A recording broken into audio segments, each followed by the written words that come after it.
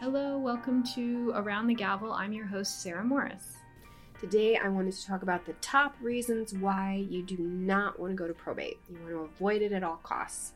Number one is because it's completely public. So if someone passes away and their heirs have to go to probate court in order to get their stuff, then everything about that person, the deceased individual, is going to be public information. Their assets are going to be public information, and their debts are going to be public information, including who their heirs are and who's going to get whatever it is that they left behind. So number one reason you don't want to go to probate is because it's completely public. Number two reason is because it costs money.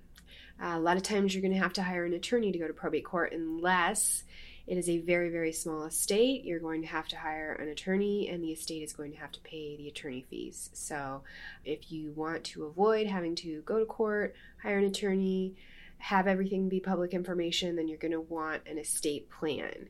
And finally, number three, the reason you don't want to go to probate court is because it can take a while to get through. So it is not generally a quick process. This takes time.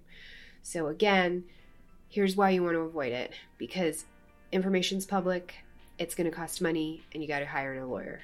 If you want to avoid probate court, then get your estate plan in order. I can certainly help you do that. There's lots of different types of estate plans. If you want to talk more about this, you can schedule a 15-minute complimentary consult directly on my website, or you can call our office and schedule with the receptionist. Until next time, I'll see you later.